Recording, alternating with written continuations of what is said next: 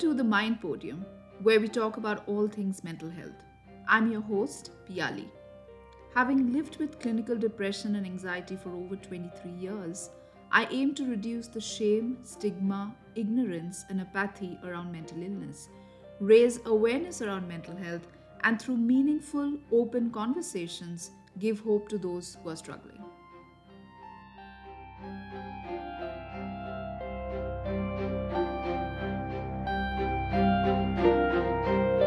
My guests for this show are Sagar Menon and Nilika Chakraborty, two great Samaritans who founded Chitta, a social venture that focuses on combating student suicide and increasing accessibility to therapy for Indian students.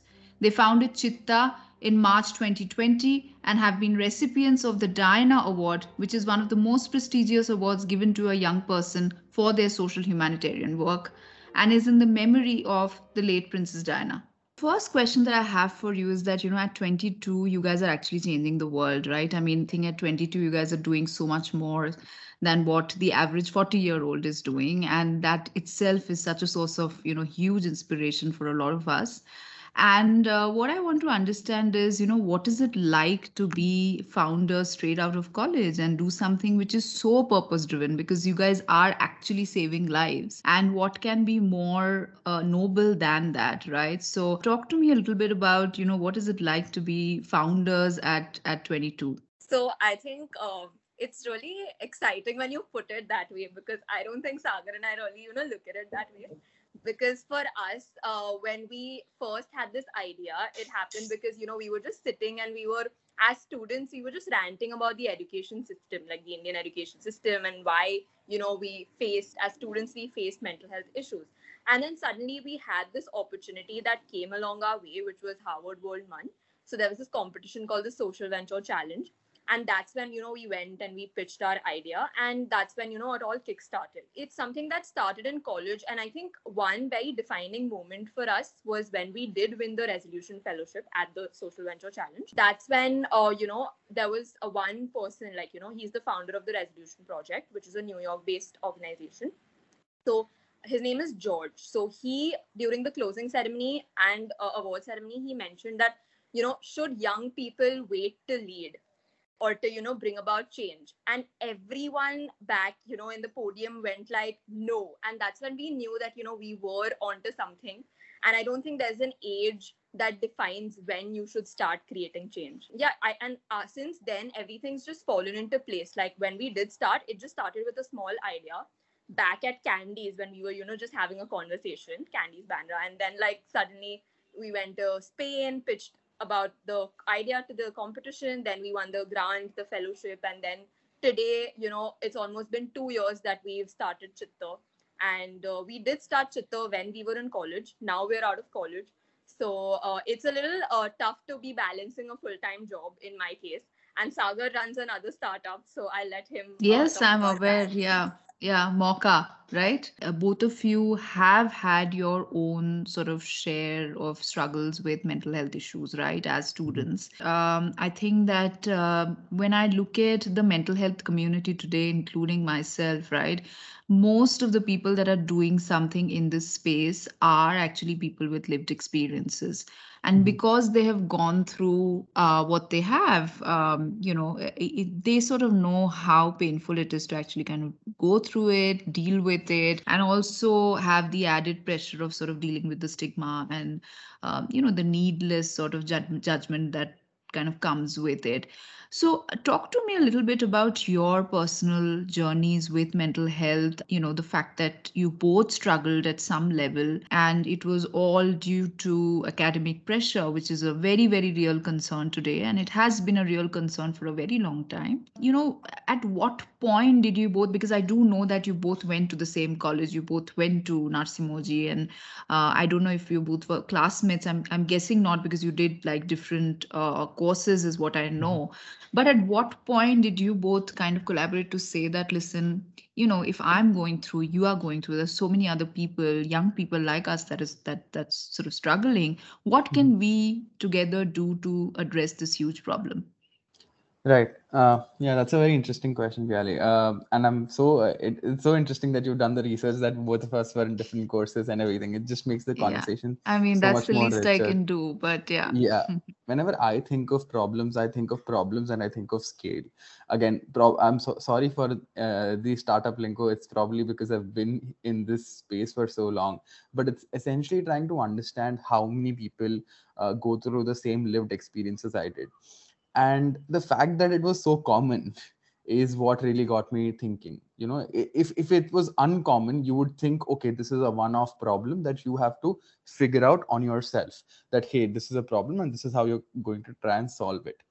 But when I realized that this lived experience is incredibly common and it shouldn't be, is Right. when it really got me thinking that this shouldn't be ordinary. Mm. This is actually something that shouldn't be ordinary. And the fact that we normalize it and treat it uh, like like if you look at you just mentioned the statistics in India as well, those are staggering statistics. Why do kids think giving up their lives is the final resort? Why is that even an option? Why are there no options before that? And it's here the issue is in India, specifically the issue I truly believe when I started thinking about this is that people simply don't know that these support channels exist, or this is something that they can get access to. True, And true, absolutely. to think about it, to introspect a little further as well, I realized that there are two fundamental issues. One is awareness, second is affordability. When you are Mm. a college student with a Indian family system where there is so much stigma related to mental health issues, you even if you come from a privileged family, it becomes incredibly difficult to manage funds for Therapy. therapy, because a Yeah. lot of people give me examples that hey, 500 rupees, 600 rupees is Mm. just like one time that you go out. I don't really get that analogy, because going out with your friends is something that's almost mandated when you're in college. It's like a social life you're supposed to have. Apart from that, like we have as college students, since I was in college just 1 year ago, I know how scarce resources were. Like you still had to Yeah. ration, okay, this is how much I get to go out with friends, this is how much, because you still have to ask from your parents.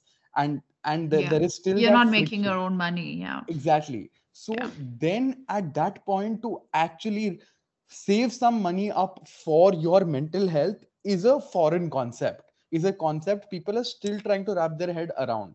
And if you, in that situation, I tell them that you have to give 1,000 rupees per session, and you will have to take at least 6 7 sessions to actually see some progress, is absolutely ridiculous for a student. They're like, I'd rather not do this. Which is why you see so many analogies. Like if you are a part of the meme culture, you will see a lot of analogies where people say shopping is my therapy, running is my therapy. So people are actually trying to find replacements to actual therapy with these activities, which is again a dangerous track that people shouldn't take. If it's a joke, great. As long as you're going to therapy and doing shopping, that's fine. But if you are saying things like shopping is my therapy, it triggers me. That's not a replacement at all Absolutely. for medical And health, right? I mean, exactly. And people don't get how strong a statement that is. It's a very yeah, strong yeah, statement, because yeah, taking therapy is actually life changing. It was life yeah. changing for me. And if you take it yourself, you'll realize how it can drastically change the way you live your life. But until people get there, we will still see analogies like these. And that's when I know how mainstream mental health problems were and how normalized it was to not go to therapy. And I couldn't blame students for it. And that's when you realize that okay, affordability is a problem and awareness is a problem. So how do you tackle both of these problems at scale for Indian students, like very specifically Indian students? Because once you are a professional, awareness is being generated by say your corporate, like maybe your offices are taking responsibilities to generate awareness, or you have different channels through which you can access help because you have money in your bank and you can go out there and seek help. I'm not saying it's they absolutely go directly and seek help. Of course there are issues that come and there are obstacles that are there as well. But I as a student felt like here the issue is that they don't consider it to be an option, or it isn't an option for Right. them at all. So that's a different problem altogether. You need to first tell them that, hey, this is an option and you can actually reach out to an organization like this. Nilika, tell us a little bit about your journey with mental health. I do know that you did struggle as well earlier in your life, and at what point did you realize that something was not okay, that the symptoms that you were experiencing were not okay, and that perhaps you needed professional help? And how did you go about reaching for that help?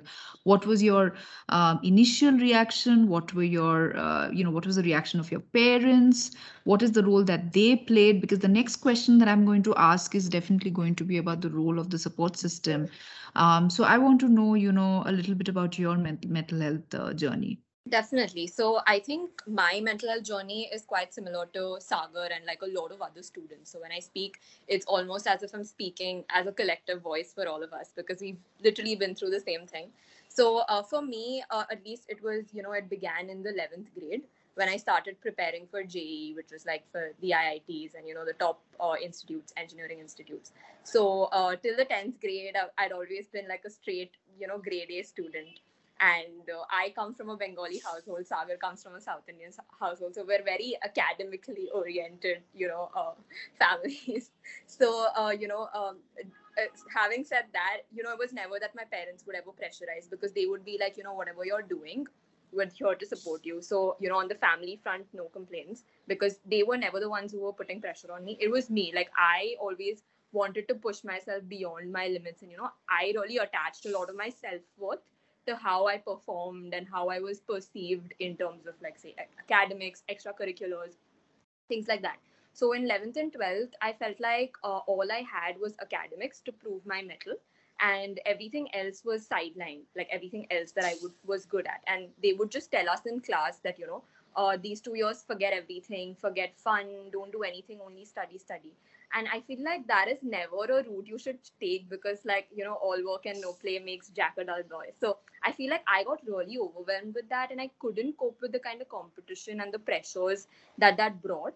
And that's when I started having issues with, like, mental health and things like that. And back then, mental health as a concept was not something we were aware of. So if I would complain to it about, like, to my friend or to a parent, they had no idea, right? They would just be like, go maybe take a 10-minute break, take a walk, Yep. meditate, Yeah. it'll be better. But therapy, we had no idea that something like that existed. So 2 years, I think I struggled a lot, and like it was really, really bad. Like I lost interest in like one of my favorite subjects, and I was contemplating, should I continue taking engineering, am I worth it? But eventually I did get into NMIMS, and I was like pretty happy about that. And then that's when in NMIMS, again, since we come from a privileged background, and NMIMS had the option of an in-house counselor. I found that out through the website. So it was, I think, World Mental Health Day or something on the website. And I quickly went on that and I read up that we had an in-house counselor. And that's when I really, went to her and then figured things out, like, 2 years of pent up stuff. I started therapy in my first year of college, and that's how things unraveled. And then I got to know that, okay, something like this exists, and I wanted to ensure that if there were other students struggling with the same thing and feeling lost because they didn't know what they were going through, I felt like we should have, we should at least provide some sort of platform where students can get connected to mental health organizations and professionals. And another thing was, since I was a student, I was getting therapy for free from college. So that was another thing. So there was no cost barrier because of that. But at the same time, people from the lower privileged classes, or people who don't have in-house counselors, and people who are not students but they're just starting out their careers, they also cannot afford, such high rates for therapy. And that's when I think I got to thinking. And then luckily Sagar and I, we were worried about the same issues. We were talking one day, and that's how the entire process started. And we were like, we should really do something and create a platform. And as Sagar mentioned, affordability, accessibility, things like that, we were trying to counter. And Nilika, were you diagnosed with a disorder, or was it more about taking therapy and just trying to, like you said, release your pent up feelings that were bottled up inside you, and you didn't even know who to talk to about all of that? No, I wasn't diagnosed with any disorder. It was purely Right. because, of the stress. And so there's this thing, like, usually psychologists do not give you labels, but there are certain terms they will use, that, so for me, they said that you're high functioning. So that's basically someone Right. who is like very productive, and then you're productive till you burn yourself out. So it's just different mechanisms of like ways in which people operate in general. So I'm like, I have moments of like productivity where I want to socialize, where I want to do everything, and then I do it till I'm just completely burnt out, which is not right. So you need to find the balance. So that's how I realized that that is what I was doing wrong. And then I started working on myself. And till date, I do go to therapy. Like I did take a break when I felt better. Right. But again, Right. like whenever I feel the need to, I do consult a therapist. I just feel that, it's so interesting what Nilika said, and which is why I wanted to sort of delve a little deeper into understanding, was it a diagnosis or was it more about, hey, I'm just not feeling good and I want to go see somebody and talk to the person? Because I think it's just so important for us to understand that mental health is a spectrum. And I think this is just so critical for people to understand, right? And I mean, I've of course written extensively about it because I'm a diagnosed mentally ill person. And on one end of that spectrum is people who are diagnosed with an illness like me, for example, right? I have clinical depression and anxiety, which I've been battling for the last 23 years. There could be people with several other different kinds of disorders like ADHD or bipolar disorders, schizophrenia, and so on, right? On the other end of the spectrum are people who are in a good space mentally, but obviously will have to maintain their mental health, because it is also about maintenance. It's not as if it's something that you sort of take for granted, because just as you don't take your physical health for granted, you can't take your mental health for granted. And then somewhere in between are, let's say, people like you and Nilika, who have had gone through some kind of a struggle, and they may not be able to put a name to it, and maybe they've not been diagnosed with a disorder, and it's probably not that serious, and yet it is important for them to kind of reach out for help. And I think that is the level of awareness that is missing today in our country, right? To say that you don't necessarily have to exhibit all symptoms of depression for you to actually reach out for help.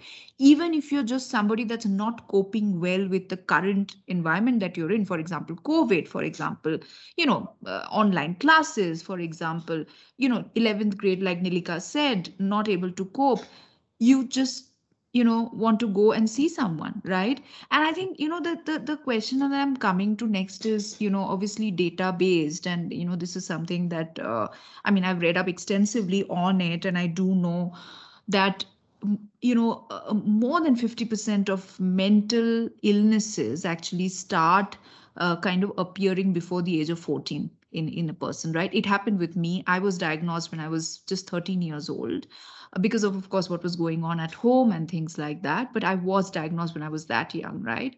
But there is also data to suggest that between the time that you get diagnosed as a child or an adolescent, let's say you started seeing the onset of the disease when let's say you were 13 or 14 years old, and the time that you actually get help, medical help, right, in the form of treatment, in the form of, let's say, psychotherapy, in the form of medicines, there is at least a gap of 8 to 10 years, right?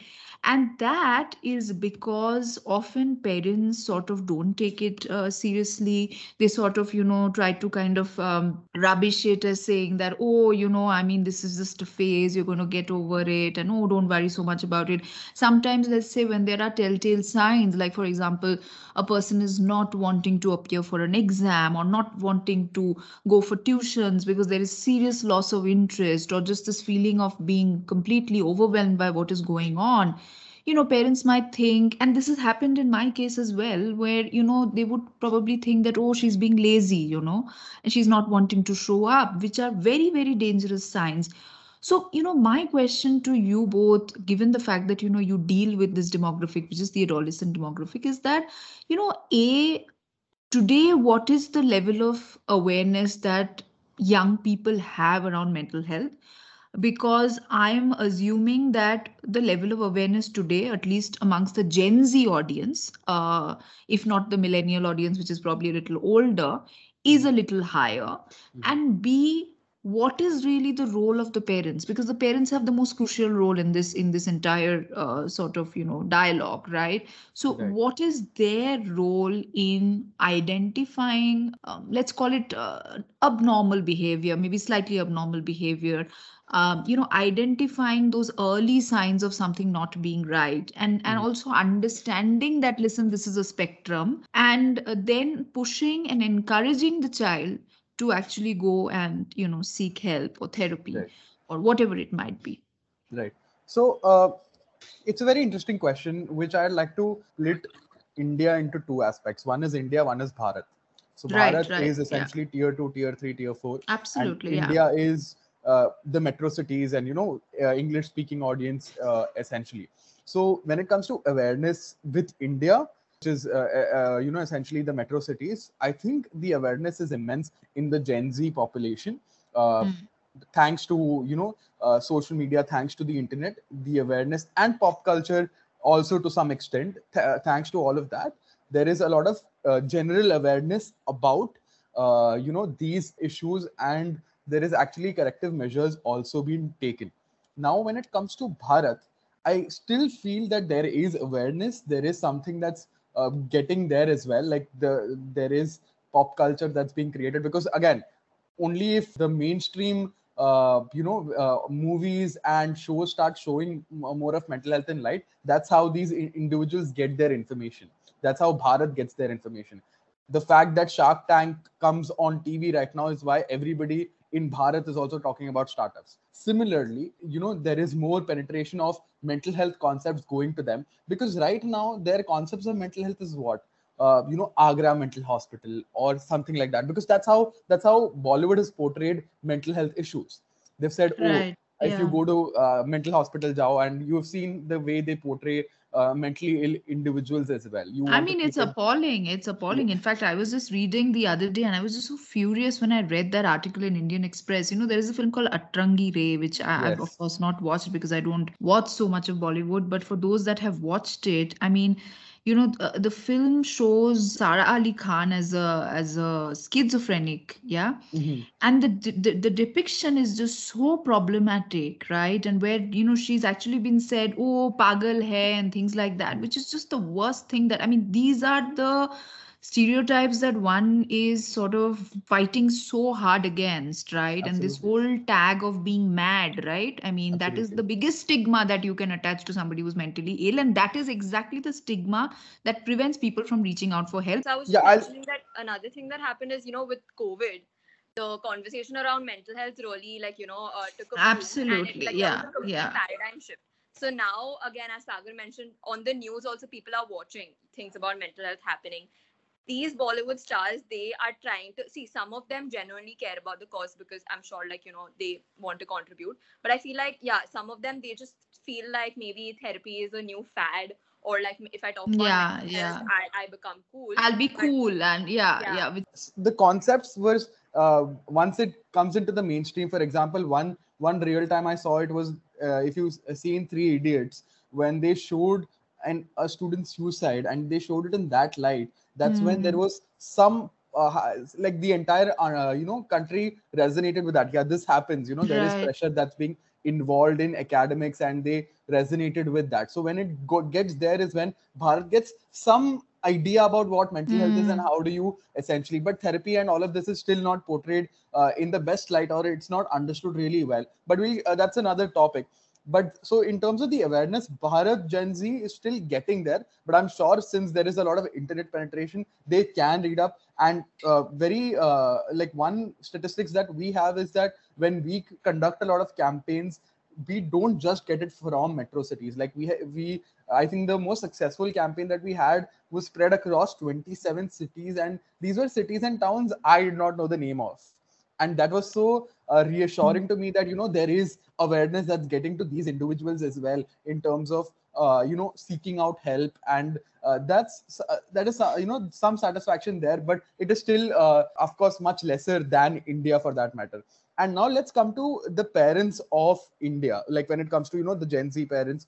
When there is awareness, but there is also something that I feel is that when they see their child struggling, they take it as a personal attack. they feel like their parenting went wrong somewhere, and which is why they want to salvage it in whatever way possible before asking for external help, which is why it gets so late. They're like, oh, I can fix this. It becomes almost like a personal issue that, hey, how can my child suffer? So So it's let more like me. an ego issue that emanates Exactly, from this, which exactly. is again, And which is I very mean, a sad, and strange yeah, reaction to this. Yeah. strange reaction. So they take it upon themselves to kind of fix this. They're like, oh, I'll try, and of course they have best interests in mind, but again, maybe they don't have the awareness that, okay, this is not a personal attack on you. This is not a personal loss And that you're facing. more Yeah, importantly, Sagar, they are not the ones that should be fixing it because they're not exactly, equipped to fix it. I mean, exactly. that is why you have professionals for this, Exactly, right? exactly. But the fact is, And I think, again, the portrayal of mental health is so taboo in the way it's being Yeah, portrayed, which yeah. is why, the Agra Mental Hospital, they were like, there is no way my child is this. So still distinctly remember this one scene from Tare Zameen Par, where the father was in absolute denial that his child has dyslexia. That is exactly the reaction any Indian parent is going to have. But Yeah. the reassurance is that, as parents are getting younger, in terms of like this generation or the previous generation, they are becoming parents, they are much more aware, they are much more open to actually exploring these avenues because they have more information. And one thing that I always think about when it comes to solving this problem is actually sending parents to therapy. I always tell this, you should send parents to therapy and tell them I that mean, there is that's this. a great idea. And I think Yeah, the message that needs to go to them is that if your daughter or son can have typhoid, why can't they yeah. have ADHD? Exactly, I exactly. mean, And I think that's only once they experience what therapy actually looks like is when they can yeah, actually propagate it to their child as well. Which is why I said, "Melody khao, khud jaan jao." That tagline always sticks. So like, aap kha lo, you right. see, you Yeah. experience this yourself. The best way I can convince you for therapy is not through workshops and seminars, but it's actually through you going to therapy and seeing how different it could be for you. I'm sure our parents could use a lot of therapy as well. It's just that nobody told them that this exists. Whenever somebody asks me, how do you convince your parents? I like, then try and convince them to go to therapy. Don't tell them that you want to go. Tell them that, why don't you go one session? I'll sponsor it for you if you want, but you go to therapy and see what it's like. And once they have that acceptance that this is nothing, that this is not a big deal in terms of like, oh, they're not it's not as serious as it's portrayed in their head, and there is a shift in their head in terms of what mental health looks like. I think Mhm. they'll be more accepting. It's because this is also something that I keep telling them, is that the gap of these mental health professionals in our Indian parents were filled by babas and sadhus, which is why they're so successful and Oh, their business yes, models are yes. so successful. And no, but you have that even today, right? I mean, without taking Absolutely. names, I mean, I'm sure we all know who we are We talking do, about, we but do, we there do. are all these babas saying this is the reason for mental illness and this is how you go about treating it and so on and so forth. And those And videos are the ones that are one of the most watched videos, unfortunately, on absolutely. YouTube, So right? that's So, something that yeah, highlights the way they yeah, fill, the, their gaps in terms of what mental health is, and it's wrong information. Most of it yeah, is wrong yeah, information. yeah. So there has to be some shift that comes in there, and some scientific thinking that's being put into them through this. So it's a also, difficult Right. task, but yeah. I feel Oh, like yes, oh, even yes. even if they're not open to going for therapy themselves, we at Chitta, what we do is sometimes we conduct workshops for parents where we're like, if you want to be there for your child and you feel like you know the how to identify signs in case someone's struggling, if your child is struggling with mental health issues, things like that. So you know how to be a better ally as a parent. So we've conducted Yeah. workshops for parents as well. And I think another very interesting point and taboo that I've myself heard from like people and their parents is that they associate our generation being less resilient.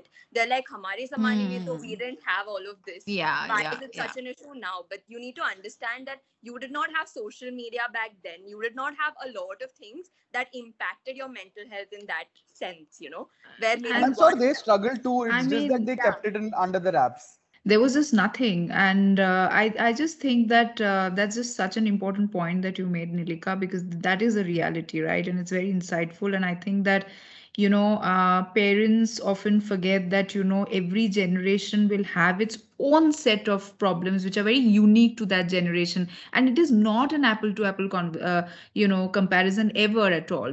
I mean, for example, the kind of academic pressure that a child today goes through, right, and the kind of expectations that the child has, and I mean, look at the cutoff marks at universities today. I don't think parents of children today had that to sort of deal with. I mean, competition has always been there in a country like India, just because of the kind of population that we have, but it's not been the way it is. So I think the various stressors that a child is exposed today are a lot more than what it was, right? But I want to kind of now go to move on to actually the real problem that you all are solving, and obviously it is a very very serious topic. And I mean, when I look at all the data around suicide, not just student suicide but also suicide in general, I mean, like Sagar, you rightly said, these are mind-boggling numbers, right? These are numbers that should make you stay up at night. It's so worrying, right? And it's happening every day. And yet, suicide continues to be a very, very taboo topic. Actually, more taboo, I think, than, let's say, mental health, right?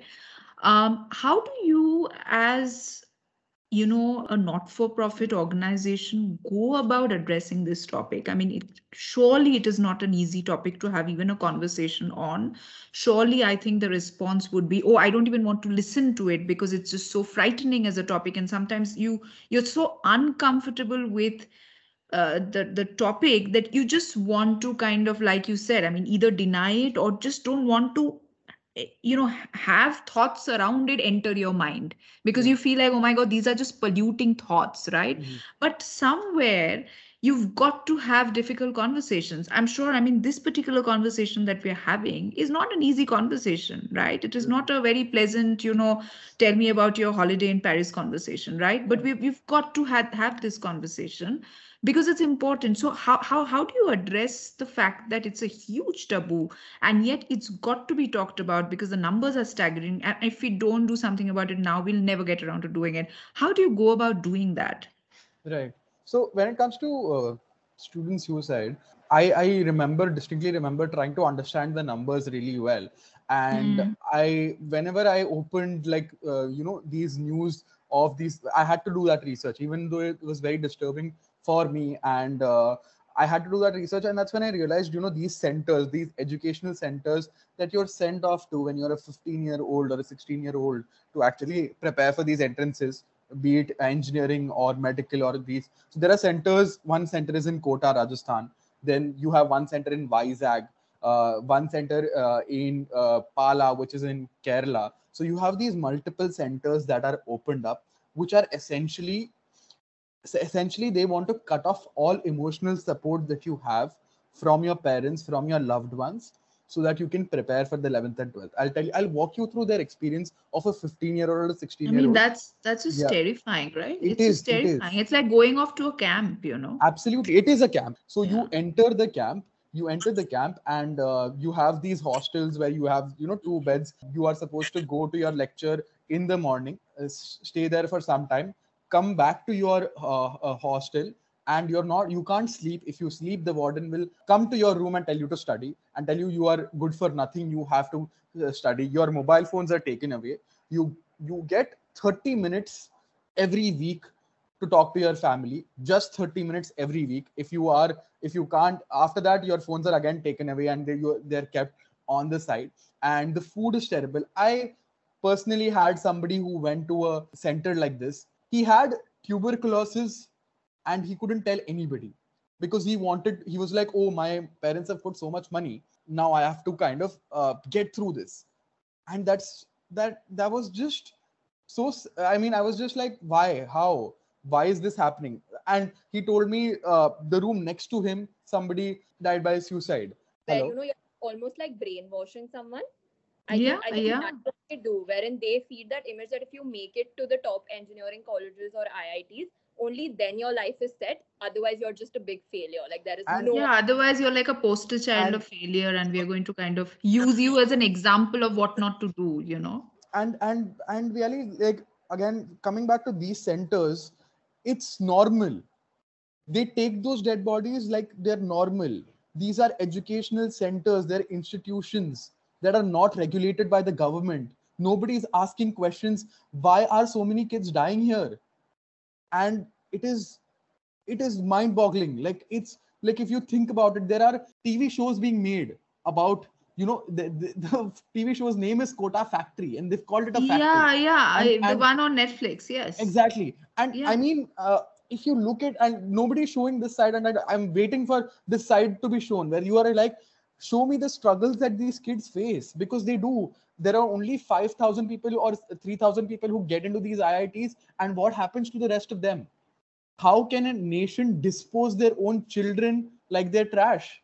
And that's what's And happening here. Sagar, the thing is that, the struggle doesn't end with an entry to the IITs. I mean, that's like just the beginning. I think, I'm glad that you already mentioned this, because my next question was really about, again, the number of suicides that have happened in the premier institutes. So obviously the IITs and the IIMs, but also the IISCs. In the last, I think, 1 year, we've seen 4 suicides happen in IISc here in Bangalore, and several other engineering colleges. But just to look at data, I mean, in the last 7 years, which is 95 to now, right, there have been 122 death by suicide in premier institutes. Yeah.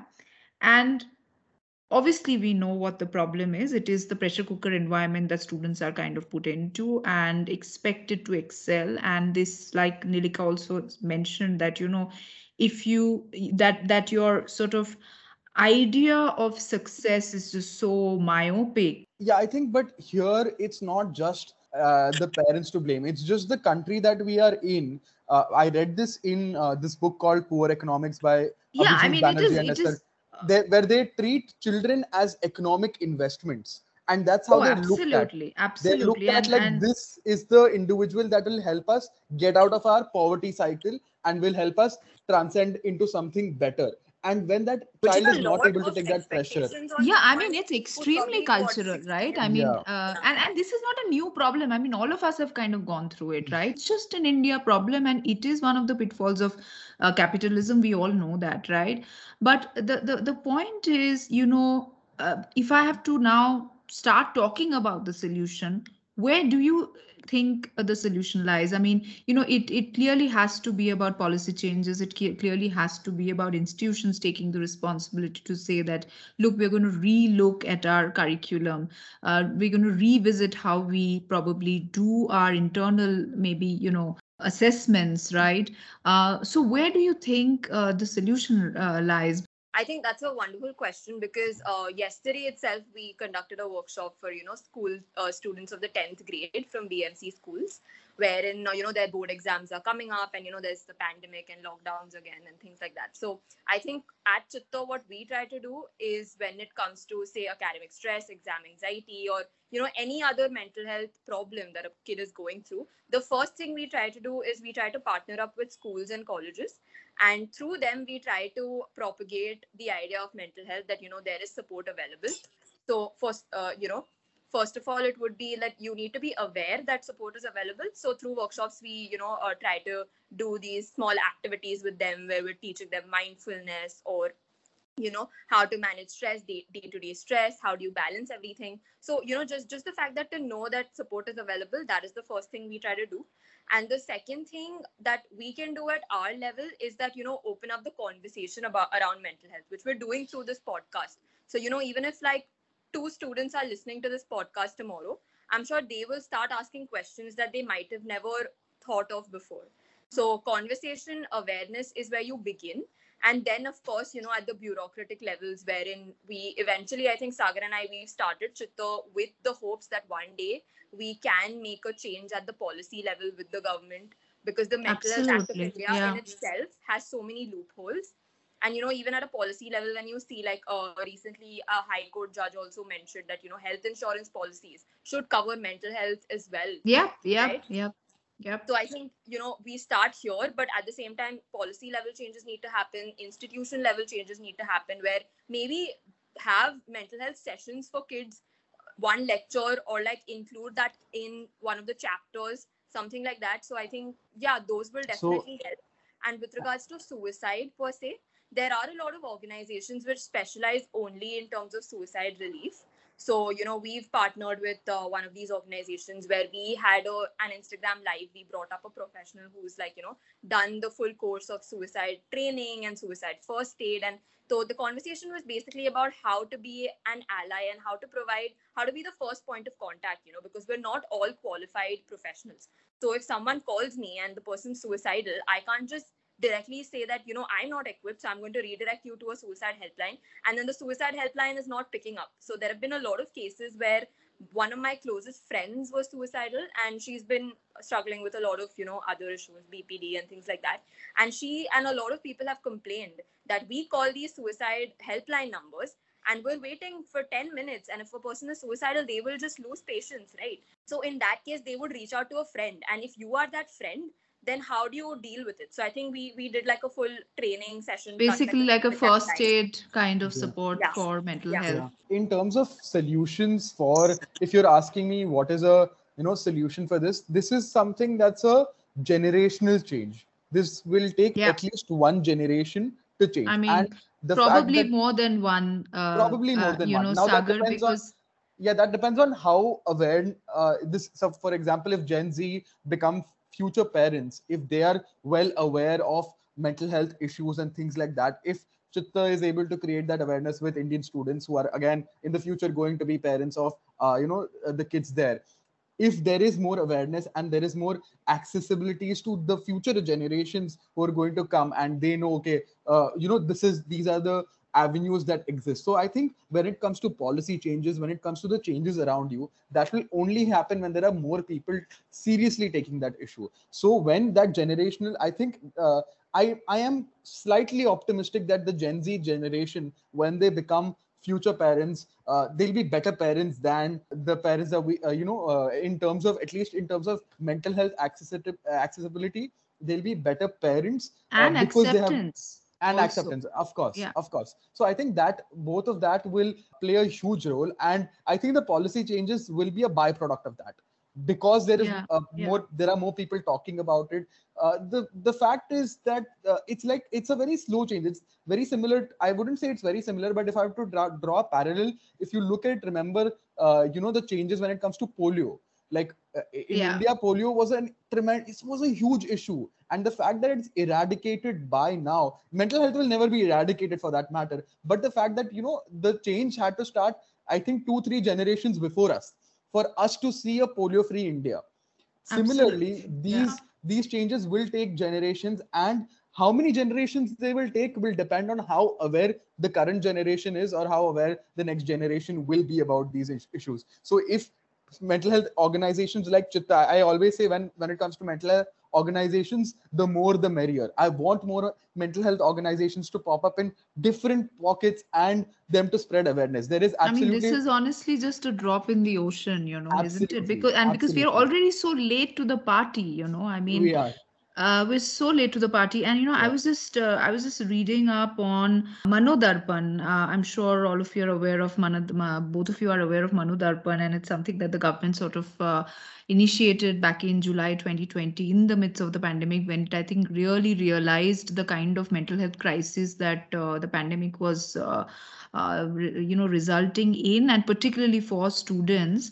And of course there is a helpline and all of that, but I just feel that I wish we didn't need a pandemic for us to be aware of this. I mean, I wish that we had at least this level of awareness 10 years back for us to have been at a much better stage today. So I 100% agree that this is a very, very complex problem that all of you have set out to kind of address. Mental health advocates are trying their best to sort of solve, and I think that it's so deep rooted and so cultural, right? And it's actually cultural not just to India, it is cultural to all of South Asia and Asia, isn't it? I mean, today India is actually right on top as far as in Southeast Asia, as far as student suicide is concerned. And while that is just shameful statistics, but I'm sure, I mean, if you look at data from Japan, data from China, it would be equally frightening. Maybe not as frightful as ours, but I think this is also a very, very Asian phenomenon, right? To kind of, Sagar, you rightly said, right? To use your children as, investments for the future, right? That whole culture of, now I'm going to take care of you and provide for you and give you the best education so that you can later on look after me. I mean, that is also in some way, I mean, if you keep aside the emotion and all of that, it is some kind of a pressure, isn't it? And not everybody would be able to deal with it. But talking about pressure, I want to move on to, obviously academics is the biggest stressor and the biggest sort of problem, right? But I think if I look at the at least the India audience, right? If not the Bharat audience, but I'm sure even the Bharat audience to some extent, I think that there are several other stressors that adolescents and young people today are sort of exposed to. I mean, if I look at the Gen Z, they're definitely exposed to peer pressure. They are exposed to bullying, which may or may not actually be connected with academic sort of pressure. And the evils of social media, I mean, in the evils of social media, I think is a very real problem for young people, because all you're seeing is shiny happy people leading shiny happy lives, and you have no idea about the struggles that people are actually going through. And you see a highly edited version of people's lives and celebrities' lives, which can't do anything good for your mental health, right? So, talk to me a little bit about insights and learnings that you have gathered in the last 2 years of, working in Chitta and, leading this movement on these specific issues of social media, bullying, peer pressure, and how all of those also become very, very detrimental to student mental health. So I'll quickly cover bullying and I'll let Nilika cover social media and the other aspects there. So when it comes to bullying, I always feel bullying is the first place or the first incident you have as a child where you are systematically discouraged to ask for help. I remember being bullied as a child because of multiple factors, and it went on till I was in the 10th grade. I was bullied left, right, and center. There was physical bullying involved. And what was taboo? What was taboo was reaching out for help and telling the teacher, "Hey, I'm being bullied." You're looked down upon if you tell the teacher or complain to the teacher. When you complain to the teacher, you're a complaint box. You are and somebody and who you're seen as weak. You're weak. a weak Exactly. person, yeah. Exactly. And I used to cry a lot, and I was somebody who couldn't help but cry and express that, hey, I'm hurt, I'm not able to deal with this. But and again, I was again called, touch me not. I was called, the minute you touch him or the minute you bully him, he starts crying. And I still remember my family also telling me, you are touch me now. Then in hindsight, I realized that that's because I was exposed again and again to such kind of bullying, and I was not allowed to complain to my teachers or seek out help. If I asked my parents, then they would again, then I would be distance. Then people wouldn't talk to me at all. Then I would have to. So you wanted social acceptance, but you at the same time wanted to reach out for help, and both were didn't go hand in hand. So you had to shut up and get bullied just so that the fact that people again still talk to you, and there is some sort of acceptance that you have as a child. So when a child is systematically discouraged from school itself to stop reaching out for help, I think that's also something that perpetuates in terms of them not seeking for help when it comes to when they're not doing so well in terms of their mental health or things like that. So I think there are these tiny trigger points sprinkled around your own childhood that you will observe will add on to when you become an adult or an adolescent for that matter. And I think bullying is number one. It's absolutely neglected or misunderstood in terms of what it is and what it does to a child, and it's looked upon like, ha, bacche masti kar rahe. I still remember my bullying saying ki ragging to chalta hai, ragging to hota hi hai school mein. After he pushed me and me on the ground. Normalizing ragging, right? Exactly. I And I mean, was what a like, thing to oh, normalize. exactly. And I was like, okay, then as a school child, I thought, okay, this is something that's that happens. I can't do anything about it. I'm a weak child, that person is a strong child, so I'll have to essentially deal with it. And that added to a lot of my personality and in terms of how I shaped my life. All of those incidents added up. I'm sure I'm thinking I have the benefit of hindsight, which is why I realized how these factors affected me or the direction that I took in my life as well. I won't get into that, but it definitely does play a huge role in terms of how you shape your life in the future. And these small incidents do take a lot of times. And I'll let Nilika cover social media, but the fact that COVID has hit us and reality has the lines of reality have been blurred in terms of this virtual environment is now real. We are slowly stepping into the Web3 and the metaverse, where the lines of reality will be further blurred, where you will be like, oh, this is real, this is also real. So how does a child navigate through this? How does a young individual navigate through the internet, which is also called real now, and has been accelerated thanks to the COVID pandemic, and the actual real life? But Nilika, please do highlight the social media aspects of it as well. Yeah, I think social media is genuinely, like a two-edged sword, as Piali mentioned, which is, sometimes, of course, there's something called getting good content out of it. You get to stay in touch with people.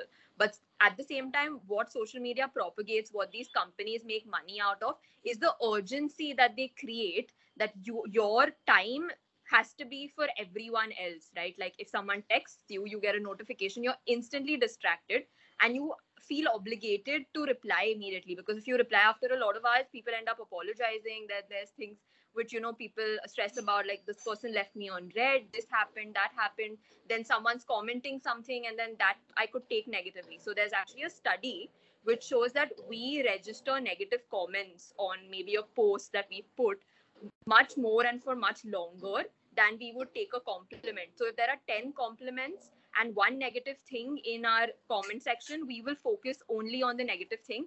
And that leads to a lot of like mental health issues. At the same time, what's happening is because the generation now is so used to social media, they feel like if I have 20k followers on Instagram, then I'm cool. So like attaching your self-worth to these numbers, to these things that these companies have Absolutely, actually yeah. created, right? So that's another thing. And then people just forget that there's this thing called doom scrolling, which is essentially a term given to people. So when you're upset, you just want to scroll through these memes that you're finding relatable, but that's not contributing to your time, right? At the same time, you're wasting it, and you're just stuck in this endless loop of scrolling. And maybe you see people looking happy on social media, and you're like, why can't I look happy? Then you're feeling worse, and you're still scrolling, so you're just stuck to the screen, right? So I think those are a lot of things that have come into the play with social media. And I think a lot of this needs to be balanced with this concept called digital detox, which Sagar Startup is also talking about, and what Chitta's also brought up. We've spoken about it in our own podcast, which is called Mind It. So these topics like bullying, relationship issues, mental health issues in general, student anxiety, things like that, all of this we also talk about in our podcast, where we're trying to basically get the audience, if you want to use the internet, maybe listen to a mental health podcast and feel better out after it, right? Or maybe listen to a conversation. And digital detox is basically knowing when you should save your time for real life and keep some time for the screens. And even when you're keeping time from the screens, be mindful of the content that you're consuming. So those mechanisms have to be in place. Like they have to be in place. Great.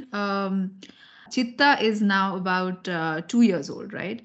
And I'm sure that, in the last 2 years, obviously, there have been many, many high points. You'll have gone on to win the Diana Award, which for everybody that's listening is actually in memory of Princess Diana. And I do know that when this was given to you in June last year, Prince Harry was very much present, and he himself is hugely passionate about the cause of mental health, having battled mental health disorders, and he's sort of championing the cause, doing a whole bunch of things, initiatives that he's taken.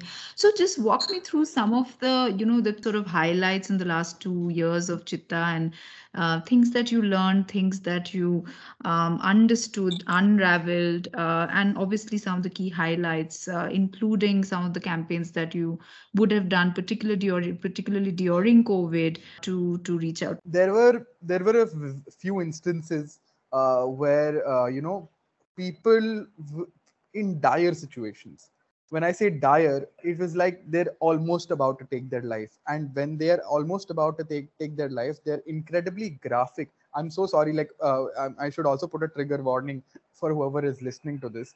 I remember taking up a few of these calls because the number that's given on one of our on our social media handles and everywhere was my number. Somebody like just WhatsApped you, and WhatsApp is such a personal space where somebody can, once they enter, they're like, they expressed in graphic detail how they would like, they were a medical student or something, so they're like, this is how I want to do it, and this is how I'm going to in my life, because I've tried everything. I've tried suicide helplines. I have gone to the National Commission of Women. I've written an email to them. I've done everything. There is absolutely no hope for me. And this is the last thing I'm planning to just trying before I take the step. As somebody who's not a psychologist, who's an engineer, who has never seen any of this, I still have anxiety when it comes to picking up calls that are unknown.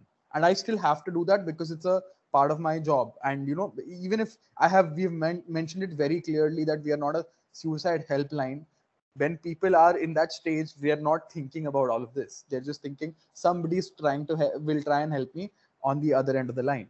I was, first I was just taken aback. I was freaking out. My hands were shaking, but I immediately called a mental health professional who were a partner of our network, and I told them, this is the issue. This is somebody who has come up. Can you please take their, case? And they immediately got on call. Within 2 minutes, they got on call with, the individual. They talked them out of it. 8 sessions. There were 8 sessions that were conducted. There were 8 sessions that were conducted, and Chitta, of course, sponsored all of the therapy sessions because the situation was that dire. They had no resources for that matter. And they said something like, they texted me and said that, Chitta saved my life, and I was very ready to give up my life. You guys literally saved me, and I don't know how to thank you. I cried that day. I genuinely cried because started going to therapy again because of all of this. Like, because all of this became too much for me to handle and too much for me to take. But that day when she said that line, I just kept the phone and I cried for 10 minutes, just loudly cried, because it was that taxing for me. But I was just also maybe a little glad. So it was a mix of happiness, sadness, I don't know. My voice is breaking right now as well, but I was just glad that whatever efforts that we put in actually, transcended into actually somebody getting saved. But I'll let Nilika cover the highlights of campaigns where it's not this person. And I'm so sorry if this No, I story mean, is. I don't know how to react, and I kept myself on mute because I felt like my voice will, crack if I have to say something, because this is such an overwhelming thing to even listen to, right? I mean, Yeah, I'm something so sorry for just that, so but close yes. to. No, I mean, I'm just so grateful that you're sharing this story, because I'm sure somewhere, if somebody is listening to this, would know that there is help out there which is available, which is really what we're trying to do with this. And that timely intervention and help when it is required, if it reaches people, it can actually save a life. And you are actually saving lives, whether you like to admit it and take credit for it or not, Sagar and Nilika. So yeah, I mean, it's absolutely overwhelming what the both of you are doing. And I think I remember when that text happened, because Sagar really like freaks out, and between the two of us, I think he's the more emotional one who genuinely gets affected, and I'm more of the person that I'm more like, okay, what can we do next? How can we help this person? I am just like, I start panicking in that way, like So I think it sort of works out in that sense with us, like how we execute things. And I think for me, like one of my most emotional moments would be when we two campaigns actually. The first one was during around the first lockdown, which was Pride and No Prejudice. So we had a mental health campaign to sponsor therapy for people of the LGBTQIA plus community. So there again, we had students reaching out from tier 2, tier 3 cities. They would require therapists in their vernacular languages as well. And at the end of it, I remember some sessions were such that they would actually have to hide in a room's corner and somehow manage to take the therapy session, because something like being gay or like, not the gender that we know of, you can't Is even an open a added level of discrimination. Plus, you have a exactly. mental illness, right? I mean, Plus, yeah. you cannot tell your parents, and you are from a tier 2 city, so you don't even have a room to yourself to take therapy. And when these people, like when we could provide therapy to these people and when they were thanking us, I think that like feeling is unparalleled. Like, I don't think any award can match up to the kind of satisfaction you take home when you get those people thanking you. And another, I think, campaign which really resonated with us during the second lockdown was when we ourselves opened up an emotional support helpline, because a lot of people were complaining that, we call up these helplines and none of them are responsive. So we were like, you know what, instead of trying to redirect them to other resources, let's create our own helpline with our resources. So there was a time when we did not think we were going to be able to sustain, because what we were doing is we were providing everyone across India, like all students, free of cost emotional support. But at the same time, what we were doing is we didn't want the therapists who were providing their valuable time to us to like not make any money. So we were paying them and we were not making any money, and we had to sustain like a all India operations, which we never thought of. So we were literally bleeding dry, but luckily there was another organization which helped us, and they became a partner, so that's how we could scale up as well. And there were like some organizations which provided us with a little bit of donation, and to see that kind of support, and I And think that Nilika, it was not just students. I think that helpline then was for yeah then we everybody. scaled up. Yeah, Yeah. then we scaled up to everyone. Initially we started off with students across India, then we made it open to everyone across India, like all age groups. And that's when I think we helped a few police officers who were struggling with COVID, and like few people from the older generations, where there was this kid who booked a therapy session for her grandmom. And to find, because she didn't know English, so we had to find someone who would console and be there, like provide emotional support in that language. So then them thanking us, and we actually somehow it just became like a full campaign which like was supported by a lot of celebrities as well. We weren't expecting that kind of support, but the fact that people wanted to be a part of the mental health conversation, and they genuinely meant it. Like we had Faye D'Souza, we had Alia Bhatt, we had like these. They actually really amplified our campaign, which is why we started getting more requests and we could provide support to a lot of people. So I think this was really like heartwarming, because we started very small. We thought we'll do something in Bombay, a small support helpline, and then scaling up to India, not just for students, for everyone. With the fact that we didn't know whether we were going to be able to sustain. Like I remember being on call with Sagar, he came up with this idea. He's like, let's do something of our own. And then I got in touch with a couple of the people from my team. Like we have great volunteers as well who are students themselves, and they were like, let us know how we can help. So there were two volunteers, Neha and Samriddhi, who were constantly on the other side of the helpline support place. And then we set up operations. We spoke to therapists. There were 6 therapists with us who came on board, and they agreed to the lower, like we couldn't pay much, so we were like, this is the amount we can pay you for these many hours, so if that's okay. And they were like, yeah, it's more than okay. They were ready to work for free, but we were like, you still want to compensate. So that kind of thing where people come together and like try to execute something is like one of the best experiences I would have like had in Chittor. I mean, there's just so much to absorb and reflect on. This is the sort of conversation that I think can go on for hours. But I will move on to the next section of the podcast, which is called Take Five with Piali, which is basically a quick 5 questions with very quick answers. And the first one is a book on mental health that you would like to recommend to listeners. So can I have a very unconventional take on this? So this is how whenever it comes to my mental health or something like that, when I want to read a book, it's always I always go back to the book that my mom used to narrate to me when I was going to sleep. And just reading that would invoke such, because sometimes people feel like, uh, uh, of course, absorbing knowledge in terms of understanding mental health is important, but if you are personally feeling down, go back to that one book or one thing that you used to read. It could be as naive as possible. It could be the most basic thing that you don't read anymore, but go back to that and just spend 30 minutes or 45 minutes with that book. For me, it was How I Taught My Grandmother to Read by Sudha Murthy. I think Sagar recommended his go-to like feel-good book. For me, it's always been very technical. I love like how do I manage my emotions better, things like that. So this is a book that my mom actually gifted to me. It's called Emotional Intelligence. So it speaks about how you can handle your emotions better, and Right. it covers topics like conflict resolution. Like when you're in an argument with a partner, how can you be better as a listener, and like how do you cultivate emotional intelligence, because it's not just about being smart, it's about being empathetic and things like that. So it's by Mr. Goldman. So that would be my go-to book. And yeah, pretty much it. Great. Complete the sentence. Mental illness is ... Normal. Couldn't agree more.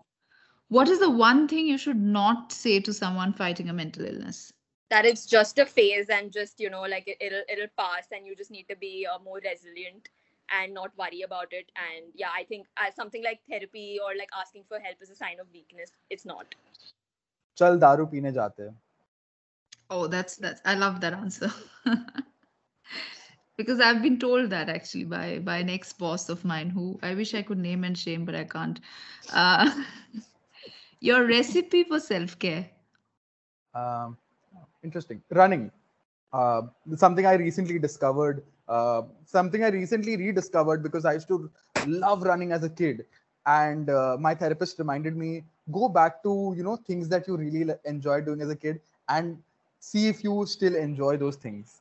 And I started running during the pandemic, and it just reminded me of all the times I used to just run like a mad person when I was a kid. And I think it's just like it gives me that headspace to feel alive again. So running would be my recipe for my self-care, but find yours for that.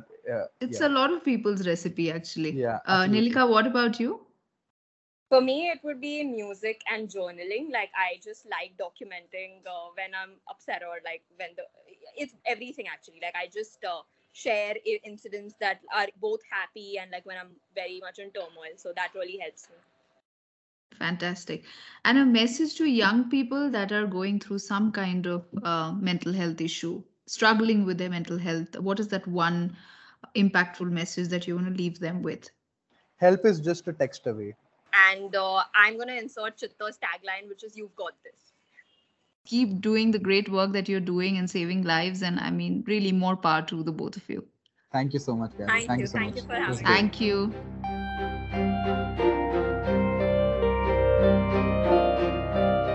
Here is this episode's mental health trivia. Less than 20% of children and adolescents with diagnosed mental health problems receive the treatment they need. Together, we can change that.